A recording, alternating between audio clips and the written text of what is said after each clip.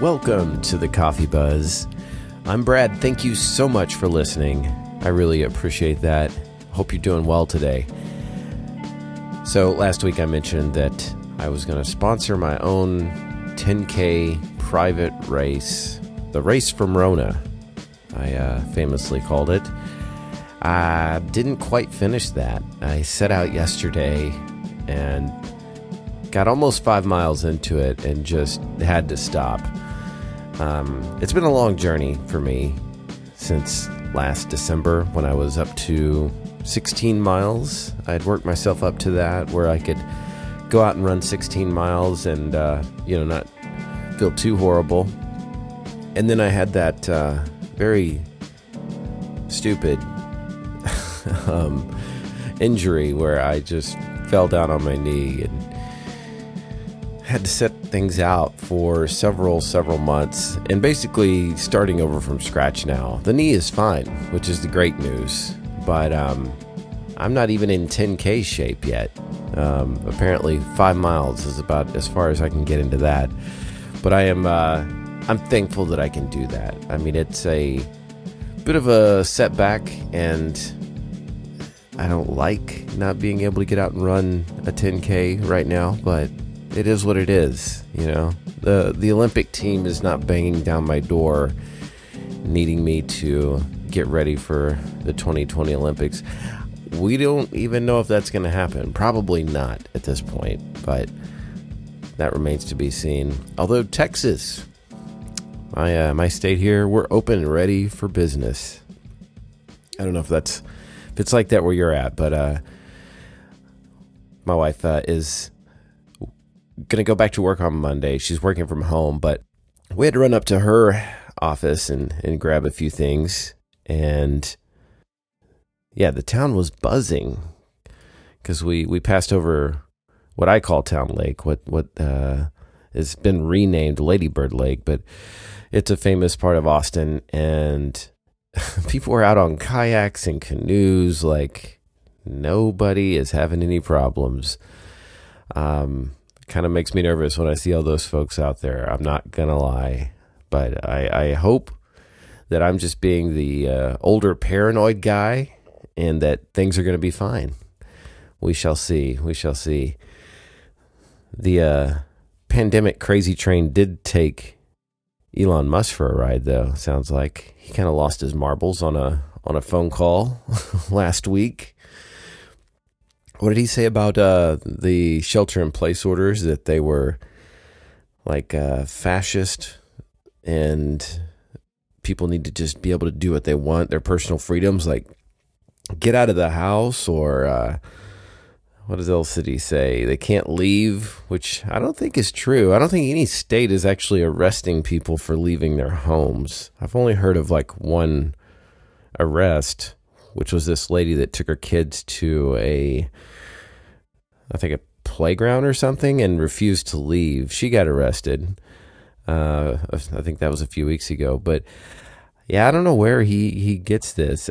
Elon Musk, to me, is kind of like the guy in the sci-fi movie that's actually the villain, you know? Like, he's got all these great ideas that could probably save humanity, but he's like a mad scientist, you know? He's going to implode before he gets to really see any of them to fruition. At least that's the way I see him. Anybody else see him like that? I don't know. There's never been someone I agree with so much and then at the same time kind of disagree with as well. But hey, not everything this week was about the Rona. There's other news that happened. I've found this article, found it pretty interesting. It talks about coffee naps, which I've never heard of. I've been drinking coffee for a long time, never heard of these coffee naps, but apparently a coffee nap is better than just a regular nap or just coffee alone. They say they've done several studies, actually, where they would give people coffee, have them take a nap, and then they perform better on whatever test that they're doing, whatever, whatever activity they have set up for these folks. Yeah, there was a research study done in the UK where the participants took a 15-minute coffee nap and then went on to commit fewer driving errors in a simulator than the people that were either giving a decaf placebo or just a nap. And there's also been a Japanese study where people took a caffeine nap before a memory test, and they actually performed significantly better than the ones who just took the nap. There's even some evidence that coffee naps can help people go longer periods of time without a proper good night's sleep. So if you're wondering how to do a coffee nap, it's pretty easy. You first drink coffee. You do need to drink it quickly, so maybe not like your hottest cup. You could drink another caffeinated beverage, but really, why cheat yourself? The coffee is going to be the best one to go with. But if that's not your jam, you can definitely try an energy drink or, a soft drink, something like that. But you have to drink it quickly, and then you have to give yourself a pretty good window of time to sleep, so that it has time to run through your system, get into your bloodstream. But yeah, I don't know. I've never been able to take naps, to be quite honest. If I take a nap, it's typically because I'm not feeling well. I just usually get my sleep in at night, and that's that. I'm just not much of a sleeper because as soon as I wake up, I start drinking the coffee, and there's no going to sleep once that happens. Once I'm up, I'm up. But I would love to hear back from somebody that tries a coffee nap. That would definitely be a first. What else did we get this week? Oh yeah, the UFOs. The Pentagon released footage of UFOs. They said, they confirmed it. Like, yep, those videos are real. These were videos that were taken. There's 3 of them, and I think the earliest one was back in 2005. There's one in 2014 and 2017. Because when I showed them to Kim, the household alien expert, she's the UFO expert, I should say. But she said, "Oh yeah, that's old news." I said, "Bad," but they released them, and she just kind of said, "Yeah, that's you're way behind."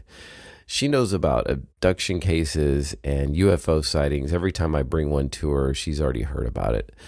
But I was following like 3 different subreddits on this UFO release videos. And I don't know if this is something I should be paying attention to, but it's all of the subreddits have been removed.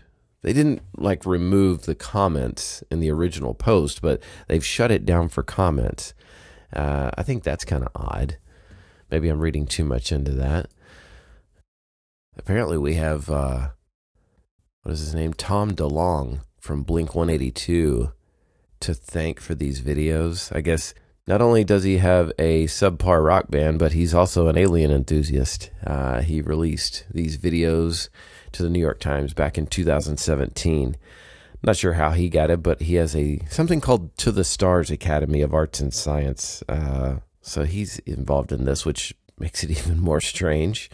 But yeah, they're actually, the Navy and the government officials are not calling this a UFO.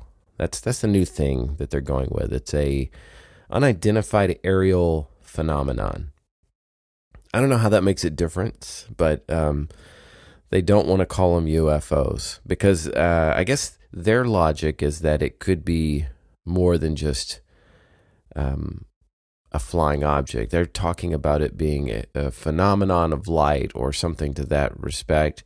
So they wanted to broaden it. I think it's because they just will never, ever admit that UFOs are out there. They have to change the name. I think part of the reason is that the government does not want to be seen as less than all powerful. These things mean different things to different people. Some see this as our government actually acknowledging the existence of aliens. They see this as a real big step for us as a society, because they are now actually saying, yes, these are real. I don't think that's really what they're doing, though. I don't know why they're releasing them now. It's kind of odd. I saw my friend Brian. He posted on something related to this, and it said by July, and it just had a picture of the Independence Day spaceship coming over. Like 2020 is just going to be a series of hold my beers, whenever we think that things couldn't quite possibly get any stranger. But I don't think this is the government acknowledging the existence, though. I think they won't do that because they have to be the ones in charge. They can't, I don't think, admit to anyone that something is more powerful than they are. Some other people think that our own government have created these UFOs or UAPs, and they're flying these crafts around because they have reverse engineered the technology from other spaceships that they have retrieved from alien beings. That's kind of an interesting theory. When you think of, okay, why would they do that? There's a few reasons. I think one of which would be that, and this is not just my opinion, this is a theory that's out there. Can't quite remember who came up with this, but that maybe they're going to stage an alien invasion in order to further put the locks down on us, because just a pandemic isn't enough of control. If they staged a alien invasion, they could put martial law down, I think, for the entire world and control things even more than they are now. That's one way. That's one reason that they could do it. If one were, a conspiracy theorist. Sometimes I fit that bill. Sometimes I don't. I take things with a grain of salt. Another reason they could do it is to show, I think, other countries, hey, look at what we have over here. We can come get you with these. It's sort of a warning shot to the other countries out there. Like, look at this amazing thing we have, because the world leaders maybe know that this is not UFOs. This is not aliens. This is just something that we've come up with based on our research of other alien ships that we've found. So we can come. This is our firepower. It's like having those parades with the tanks and everything. That's another theory on what this could mean. I kind of see this when I look at these videos and I see these aerial phenomenons, UFOs, whatever you want to call them. I look at it another way. I kind of see it that Newtonian physics is completely wrong. That's the school of thought that says that we're physical beings in a physical world, and energy is a phenomenon. But Einstein proved that all wrong when he came up with E = mc squared. Energy and matter are the same. And most of it is just empty space. It's a projection based on a perception. We as individuals having consciousness, we create reality, because atoms are 99% empty space. And they, along with subatomic particles, just make up everything in the physical world. So what is the empty space? Since they have no internal structure, no physical size, that means that they are entirely an illusion, or just basically made up of energy. They're more like events than they are actual things. I mean, this desk looks solid, right? That I'm sitting here in front of. But the only reason it appears that way is that I've been programmed to believe I live in a physical universe. Our senses can only pick up physical energy. So we think that it's real.